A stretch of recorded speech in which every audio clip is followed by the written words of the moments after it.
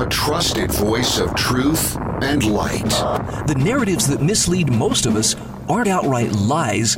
They're the deliberate omission of facts that could give us a more complete picture. And a rally point for those who've accepted the reality that they are not sheep.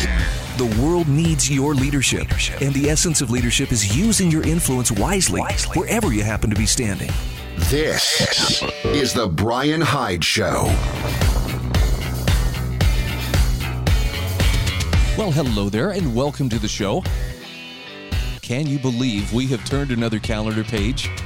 I know, for some people it's like, okay, can we just go ahead and skip the next one then and cut right to the chase and get to 2021? You know, there's a time where I think I would have actually said, yeah, let's get through this, let's get through 2020 and see what the next year holds, but my optimism is waning just a little bit. Maybe I'm wondering if 2021 might even be, who knows, a little bit more challenging than this year. I guess there's only one way to find out, and that's to charge boldly and faithfully forward, and we'll figure it out as we go. It's been a crazy year, though, so far.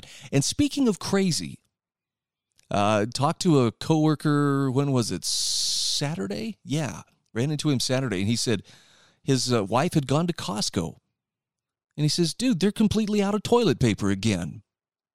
I haven't been for a while, so I haven't been keeping tabs on this, but yeah, the election's coming up tomorrow, and, the news reports are already showing businesses and government offices around the country, not just in Washington, D.C., but in Los Angeles and Denver and other major cities, boarding up their windows in anticipation of, something, like perhaps some people may get, how would you say, a little rowdy or perhaps a little bent out of shape, depending on how things go for the election. So, I'm not trying to say I told you so, but I would just like the record to show that, for the record, I've been saying here for quite a few weeks, the time to get stocked up on things you need most is now. So that window may be closing. I hope you're in a good situation right now. Here's the one thought I am going to offer, okay? So just so I don't sound like I'm patting myself too hard on the back. This is probably a great time to reconnect with your neighbors. Make sure you're looking out for each other. If your neighbors have little kids, ask them, do you need diapers? Do you need formula, baby wipes, anything like that? What can I keep an eye out for when I do go to the store? Because as we saw back in March, this kind of stuff can spiral in a weird direction fairly quickly. I mean, the difference between, everything's great, and, hey, there's no toilet paper, and now they're limiting us on how many, packages of chicken or beef you can buy or whatever. Yeah, it comes on pretty quick. And as we try to make sense of it, my sincere hope is that I'm not fanning the flames of fear or otherwise causing more anxiety by the things that I'm sharing. When I tell you, I think it's a good idea to be prepared. I'm not telling you that because I think we should all be scared and the world is coming to an end around us. I'm doing it because that's something you and I actually have control over. We can affect that sort of change, whereas some of the bigger geopolitical stuff, it's really not within our reach. Even a lot of the policy stuff at the national level and sometimes even at the state level, it's out of our reach. Peace of mind comes from understanding where your influence can best be wielded and taking care of that. Doesn't mean you're turning a blind eye to the other stuff that's going on. You can still be aware of it. You're just not wasting time or precious moral energy spinning your wheels over something that you really don't have the ability to impact. That makes sense, right? So here's a question that comes up, though. As we look at what's going on around us, what is the bigger game that's going on about us? Found an excellent article this morning on LouRockwell.com. We are pawns in a bigger game than we realize. Now, maybe you've heard the term the Great Reset. This is becoming more and more common. It's entered the vernacular of the common man and woman, at least in America. But what exactly is it? Chris Martenson, writing for Peak Prosperity, takes a pretty good poke at it, and I think makes a lot of sense. Here's what Chris says. Chris begins with a quote from Sherlock Holmes' Adventures of Silver Blaze. This is a quote from Sherlock Holmes. "I had grasped the significance of the silence of the dog, for one true inference invariably suggests others. Obviously, the midnight visitor was someone whom the dog knew well."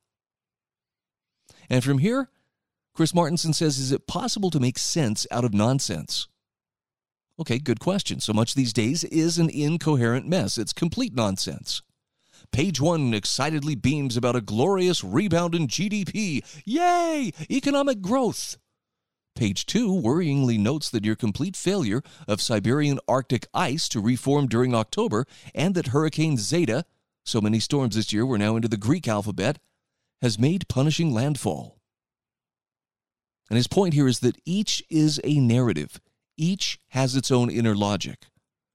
But they simply do not have any external coherence to each other. So it's nonsensical to be excited about rising economic growth while also concerned that each new unit of growth takes the planet further past a critical red line.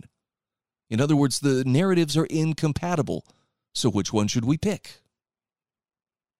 Okay, here's a good thought.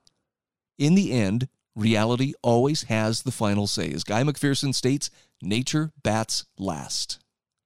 So better we choose to follow the narrative that hews closest to what reality actually is versus what we desperately don't want it to be.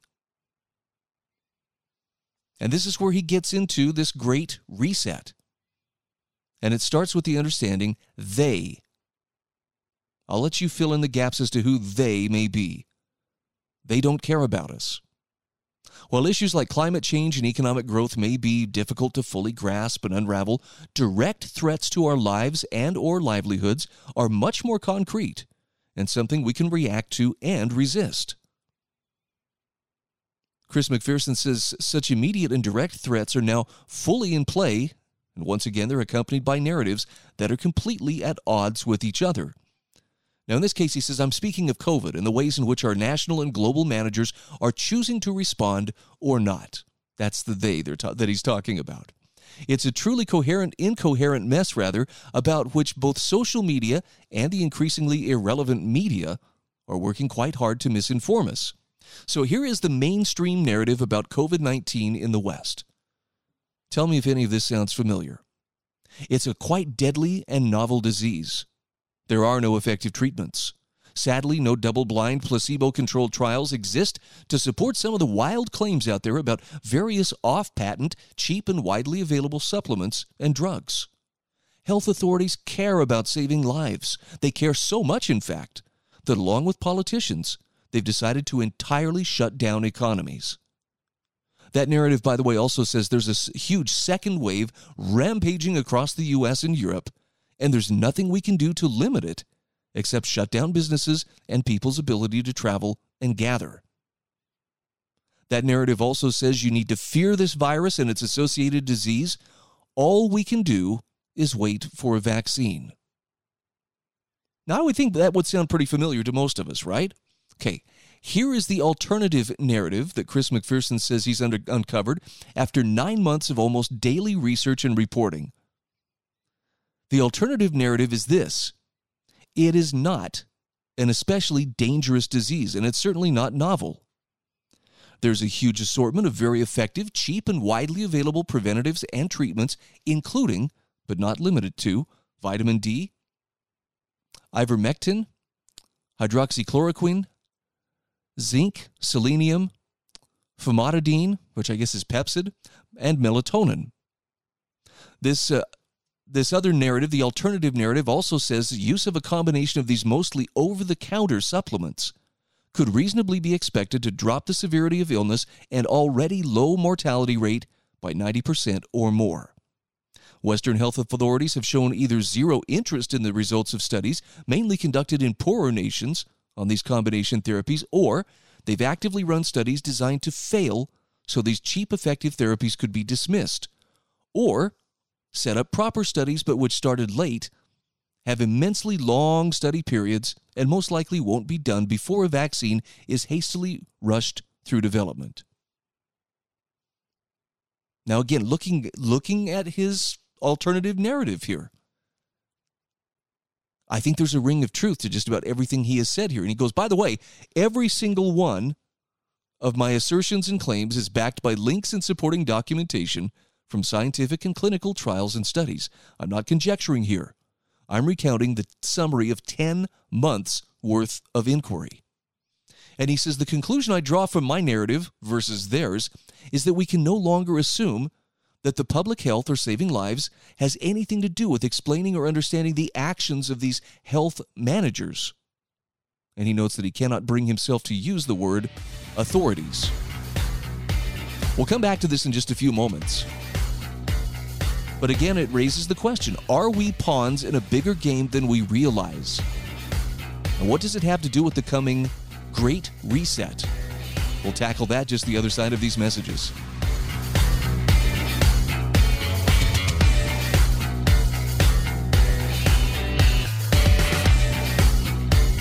This is The Brian Hyde Show.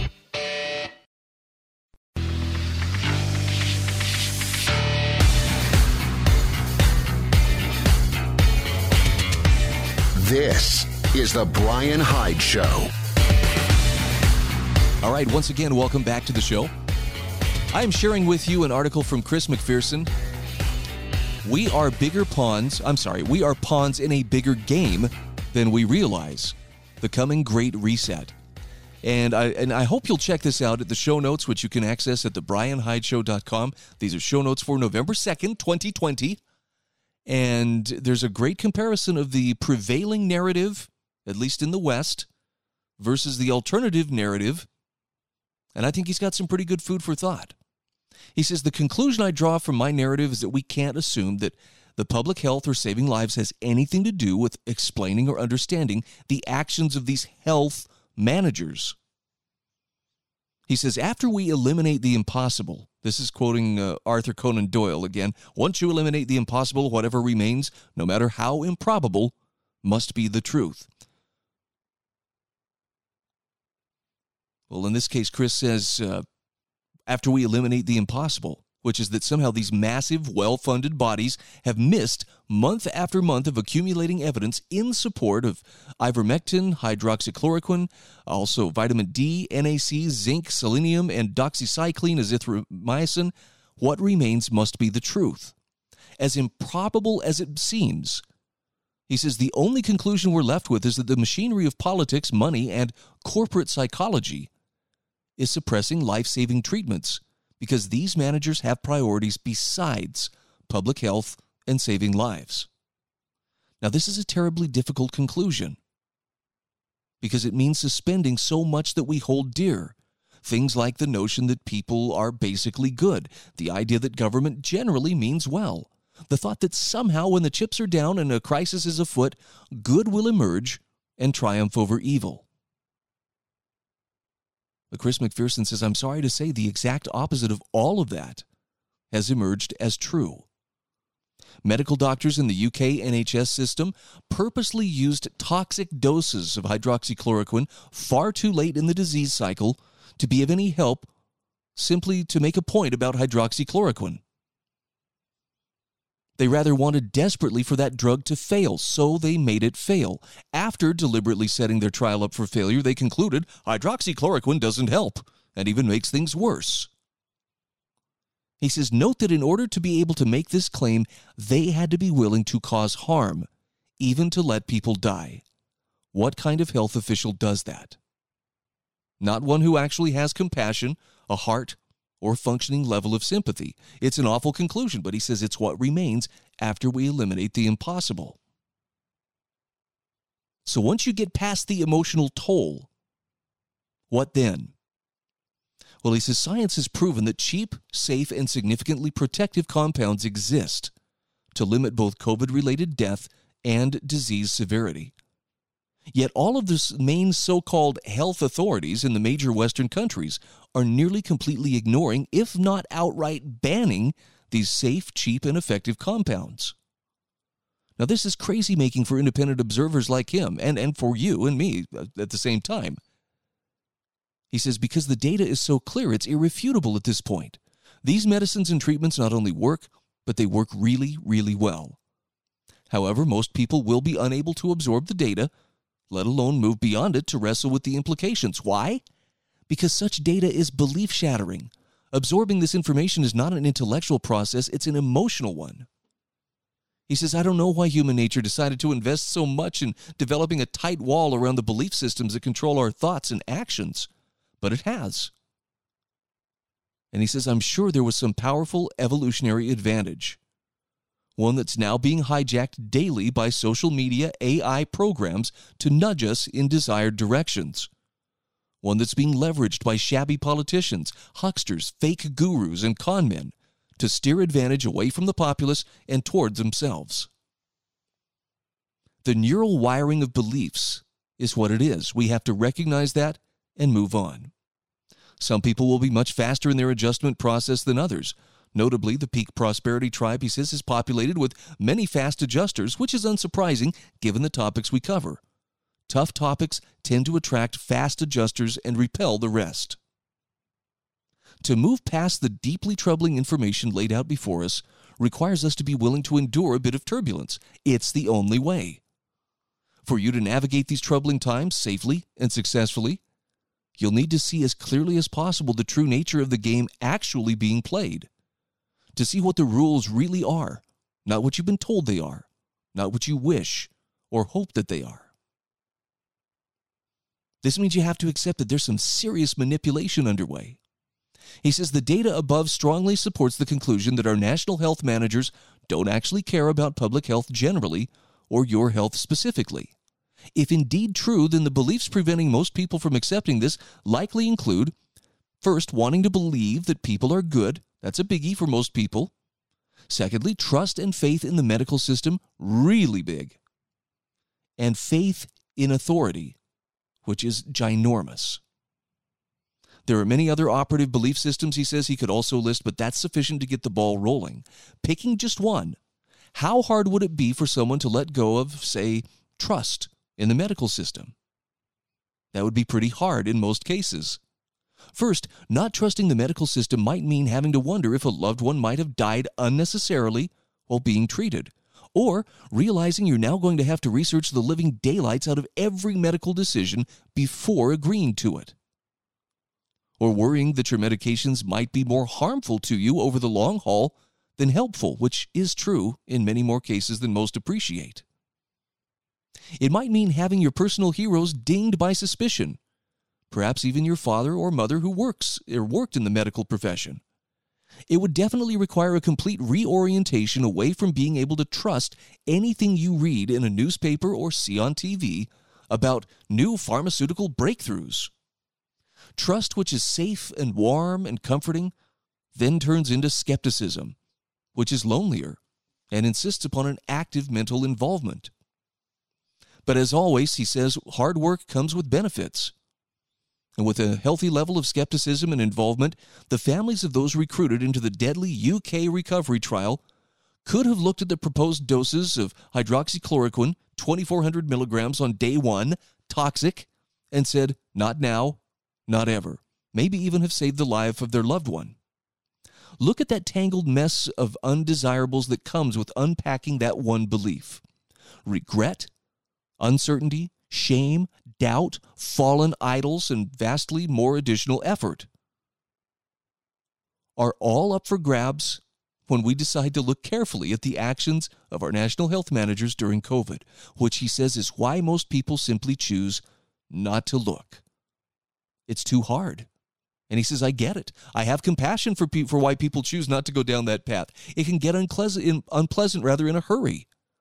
But just like choosing to ignore a nagging chest pain, turning away in denial has its own consequences. And from here, he talks about the coming great reset. He says, my coverage of SARS-CoV-2, the virus, and COVID-19, the associated disease, has led me to uncover some things that have made me deeply uncomfortable about our global and national managers. Shameful things, really. Scary things in their implications for what we might reasonably expect or not expect more accurately from the future. Once we get past the shock of seeing just how patently corrupt they've become, we have to ask both what's next and what should I do?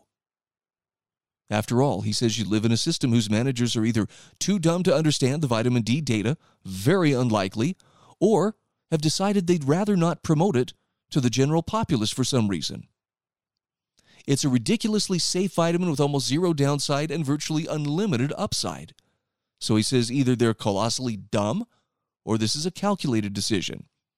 And then he answers that by saying, look, they're not dumb. So we have to ask, what is the calculation being performed here? It's not public safety. It's not your personal health. So what is it? And I hate to leave you with a cliffhanger, but I'm going to do exactly that. And we'll tackle the answer just the other side of these messages.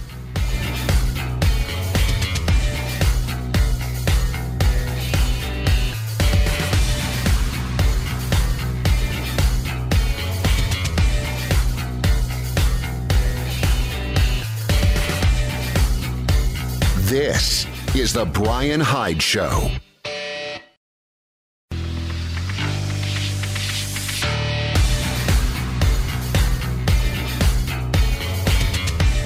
This is the Brian Hyde Show. All right, we are back. Again, I'm sharing with you an article here. This is by Chris Martenson. Sorry, I was calling him Chris McPherson. Chris Martenson, writing about what is the bigger game that we find ourselves unwitting pawns of. And it's part of the Great Reset, or what he is referring to as the Great Reset. And look, I know that for some people this is like, okay, time to put on the tinfoil hat.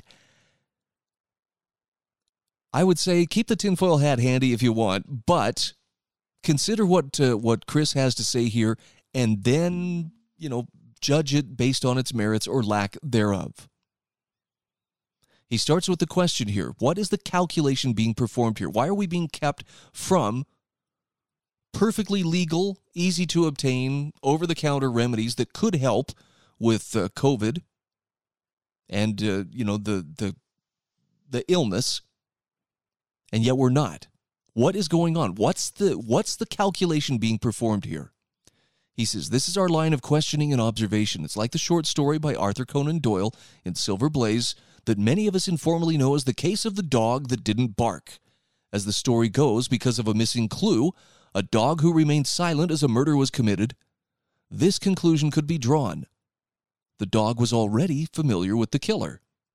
So the silence around vitamin D alone, Chris Martenson says, is extremely telling. It's the pharmacological dog that did not bark. One true inference suggests others. Here, too, he says we can deduce from the near total silence around vitamin D that health managers would prefer not to talk about it.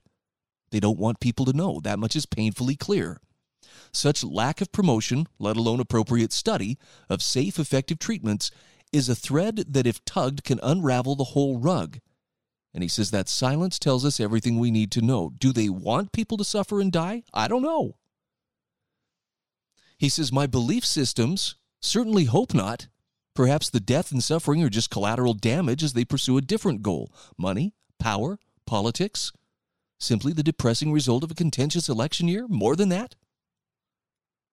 He says, we've now reached the jumping off point where we may well find out just how far down the rabbit hole goes. A massive grab for tighter control over the global populace is now being fast-tracked at the highest levels. And then he asks, have you heard of the Great Reset yet? If not, you soon will. Interesting. That may be a bit much, right? I mean, that's a lot to get your mind around. So let's dwell on something a little more pleasant. Let's talk about getting together for family gatherings and social events. After all, it's November. Christmas music officially started on a lot of people's playlists. So as the holidays approach, I'm sure you're probably wondering, what can I do? What can I do to do my part to be a responsible citizen? Well, the state of California is going to help you with that.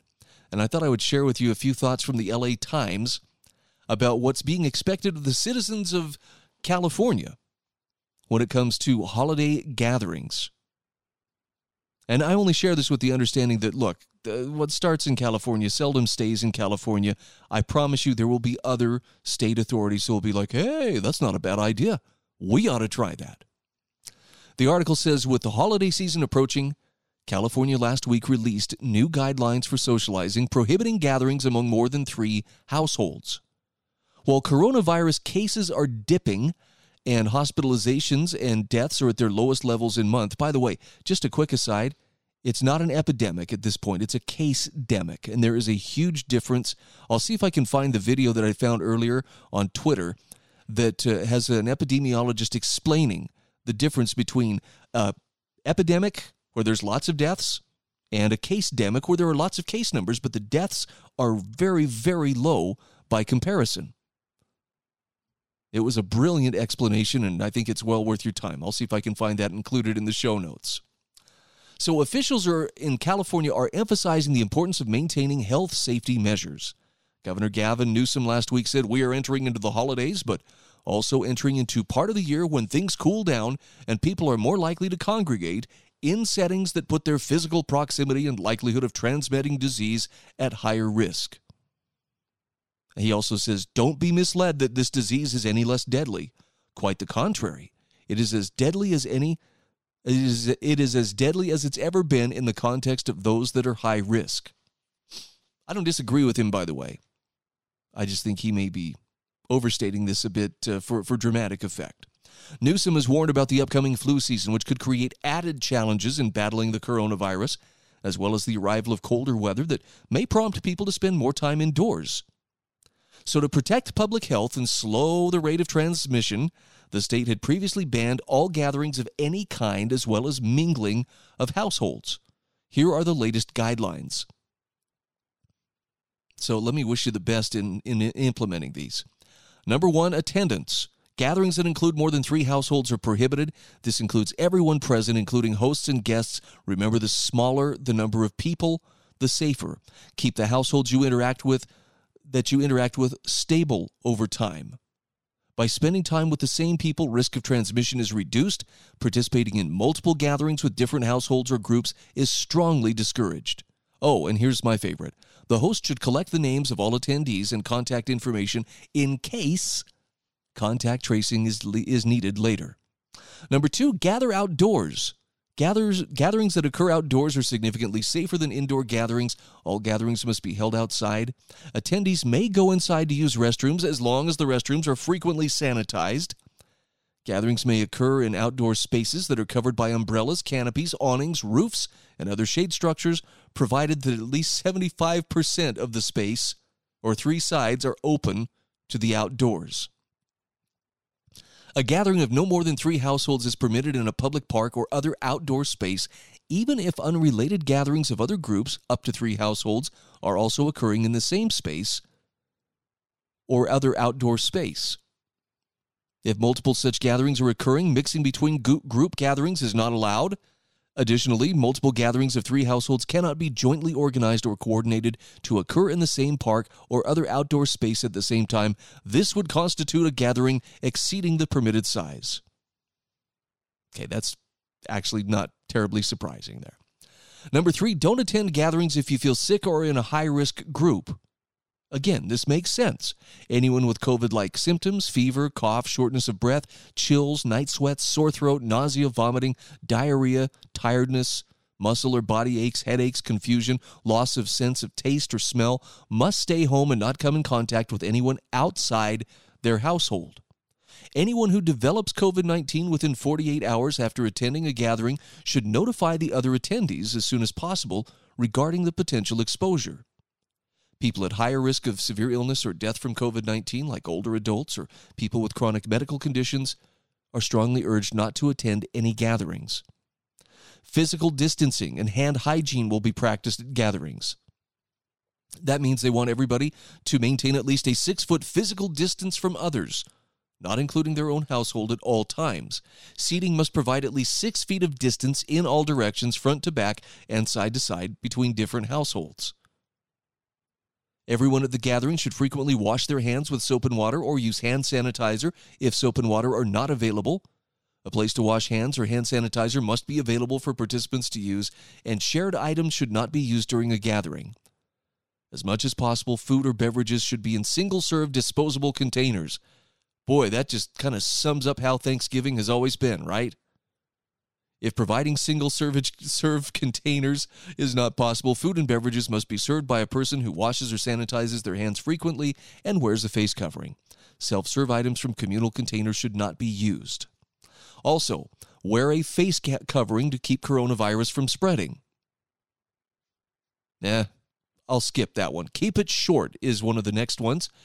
Gatherings should be 2 hours or less. The longer the duration, the risk of transmission increases. So you flew across the country. It doesn't matter. 2 hours, and then Grandma and Grandpa are out the door. Oh, and finally, rules for singing, chanting, and shouting at outdoor gatherings. I thought you would enjoy this. Singing, chanting, shouting, and physical exertion significantly increase the risk of COVID-19 transmission because these activities increase the release of respiratory droplets and fine aerosols into the air. Because of this, singing, chanting, and shouting are strongly discouraged, but if they occur, well, then you have to follow these rules.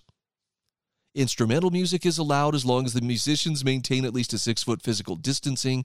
All people singing or chanting should wear a face covering at all times while singing or chanting, including anyone who's leading a song or chant. Because these activities pose a very high risk of COVID-19 transmission, face coverings are essential to reduce the spread of respiratory droplets and fine aerosols. Oh no, it gets better. People who are singing, shouting, chanting, or exercising are encouraged to maintain physical distancing beyond 6 feet, and they're strongly encouraged to do so quietly, the singing and chanting, at or below the volume of a normal speaking voice.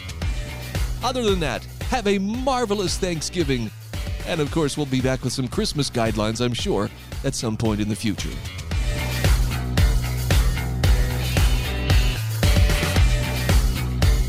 This is The Brian Hyde Show.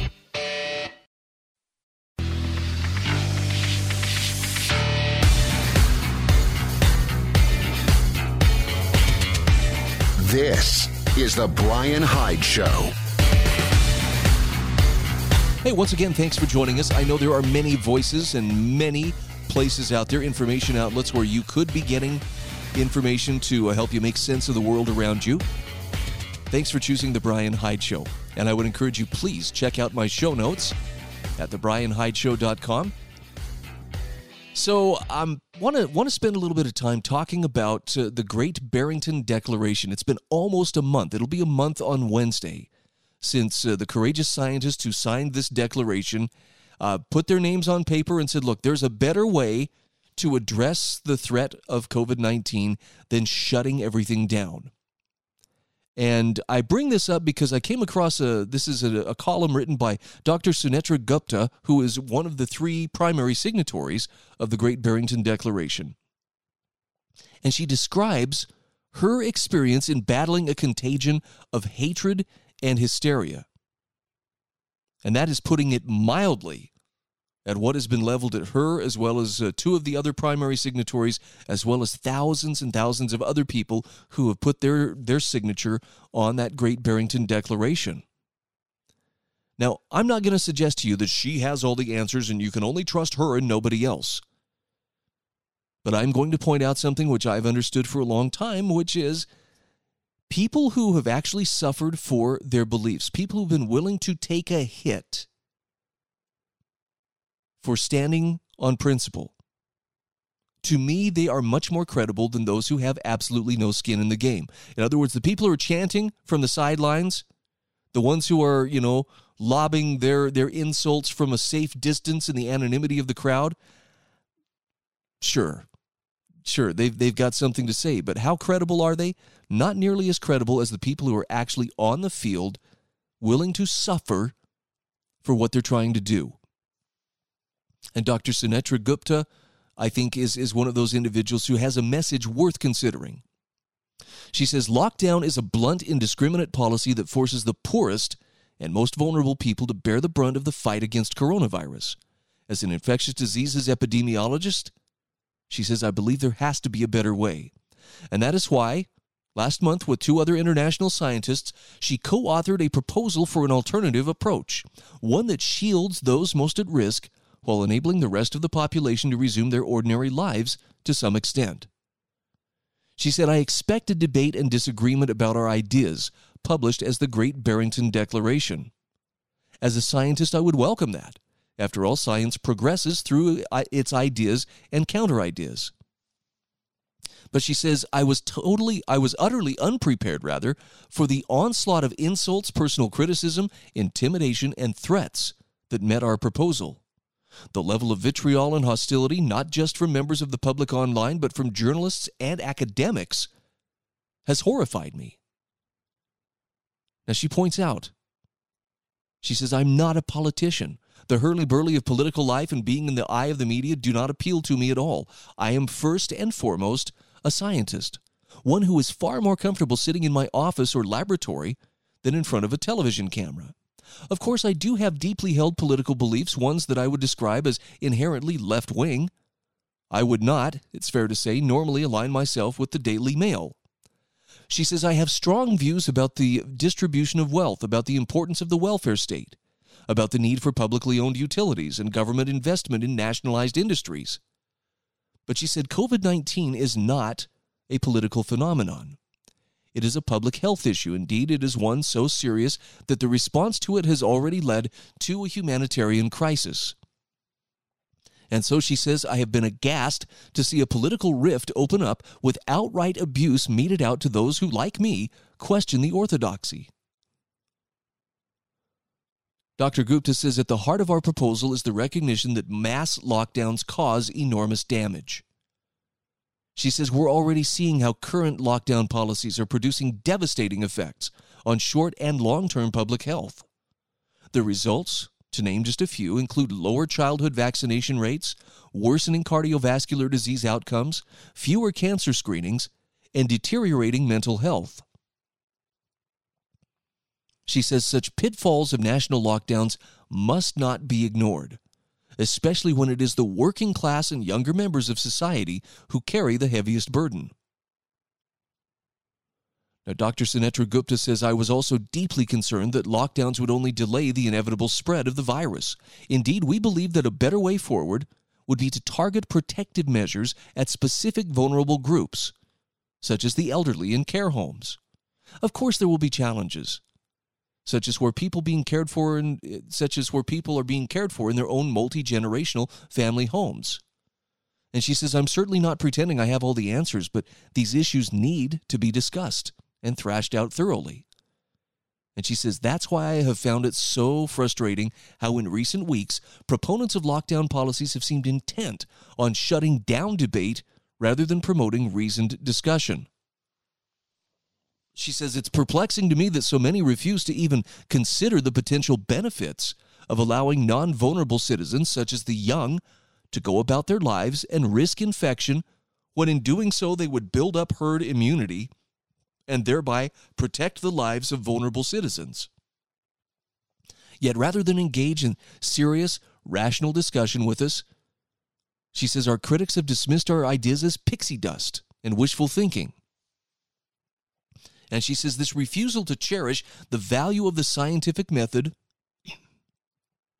strikes at the heart of everything I, as a scientist, hold dear. She says, to me, the reasoned exchange of ideas is the basis of civilized society.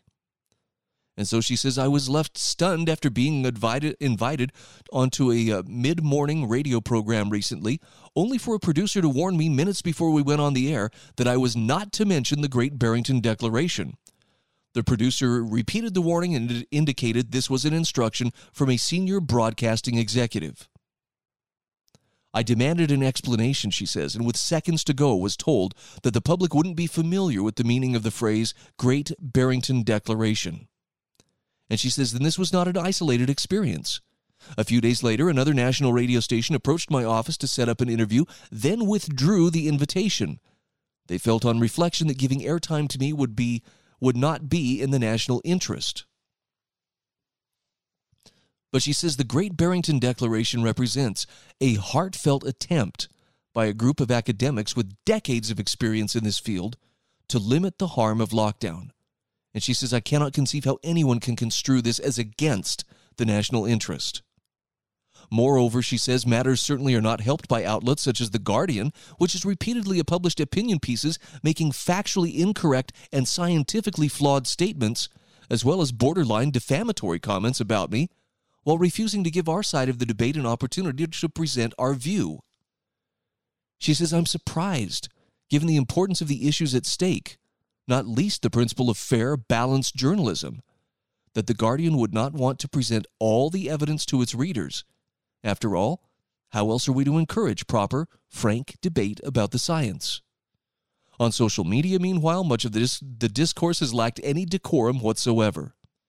She says, I've all but stopped using Twitter, but I am aware that a number of academics have taken to using it to make personal attacks on my character, while my work is dismissed as pseudoscience. Depressingly, our critics have also taken to ridiculing the Great Barrington Declaration as fringe and dangerous. But she says fringe is a ridiculous word, implying that only mainstream science matters. If that were the case, she says science would stagnate, and dismissing us as dangerous is equally unhelpful, not least because it's an inflammatory, emotional term charged with implications of irresponsibility. When it's hurled around by people with influence, she says it becomes toxic. But she said this pandemic is an international crisis. To shut down the discussion with abuse and smears, that is truly dangerous. And yet she says of all the criticisms flung at us, the one I find most upsetting is that we are indulging in policy-based evidence-making. In other words, drumming up facts to fit our ideological agenda. According to Wikipedia, for instance, the Great Barrington Declaration was funded by a right-wing think tank with links to climate change deniers. Now, she says it should be obvious to anyone that writing a short proposal and posting it on a website requires no great financing, but she says, let me spell it out for you anyway, since I have to, apparently. I did not accept payment to co-author the Great Barrington Declaration. Money has never been the motivation in my career. And she says it hurts me profoundly that anyone who knows me or even has a passing professional acquaintance could believe for a moment I would accept clandestine payment for anything. She says, when I signed the Great Barrington Declaration on October 4th, I did so with fellow scientists to express our view that national lockdowns won't cure us of COVID. Clearly, she says, none of us anticipated such a vitriolic response, and the abuse that followed has been nothing short of shameful. But she says, rest assured, whatever they throw at us, it won't do anything to sway me or my colleagues from the principles that sit behind what we wrote. It's a great read. I really encourage you. Check it out for yourself. It'll be in the show notes at thebrianhydeshow.com. This is The Brian Hyde Show.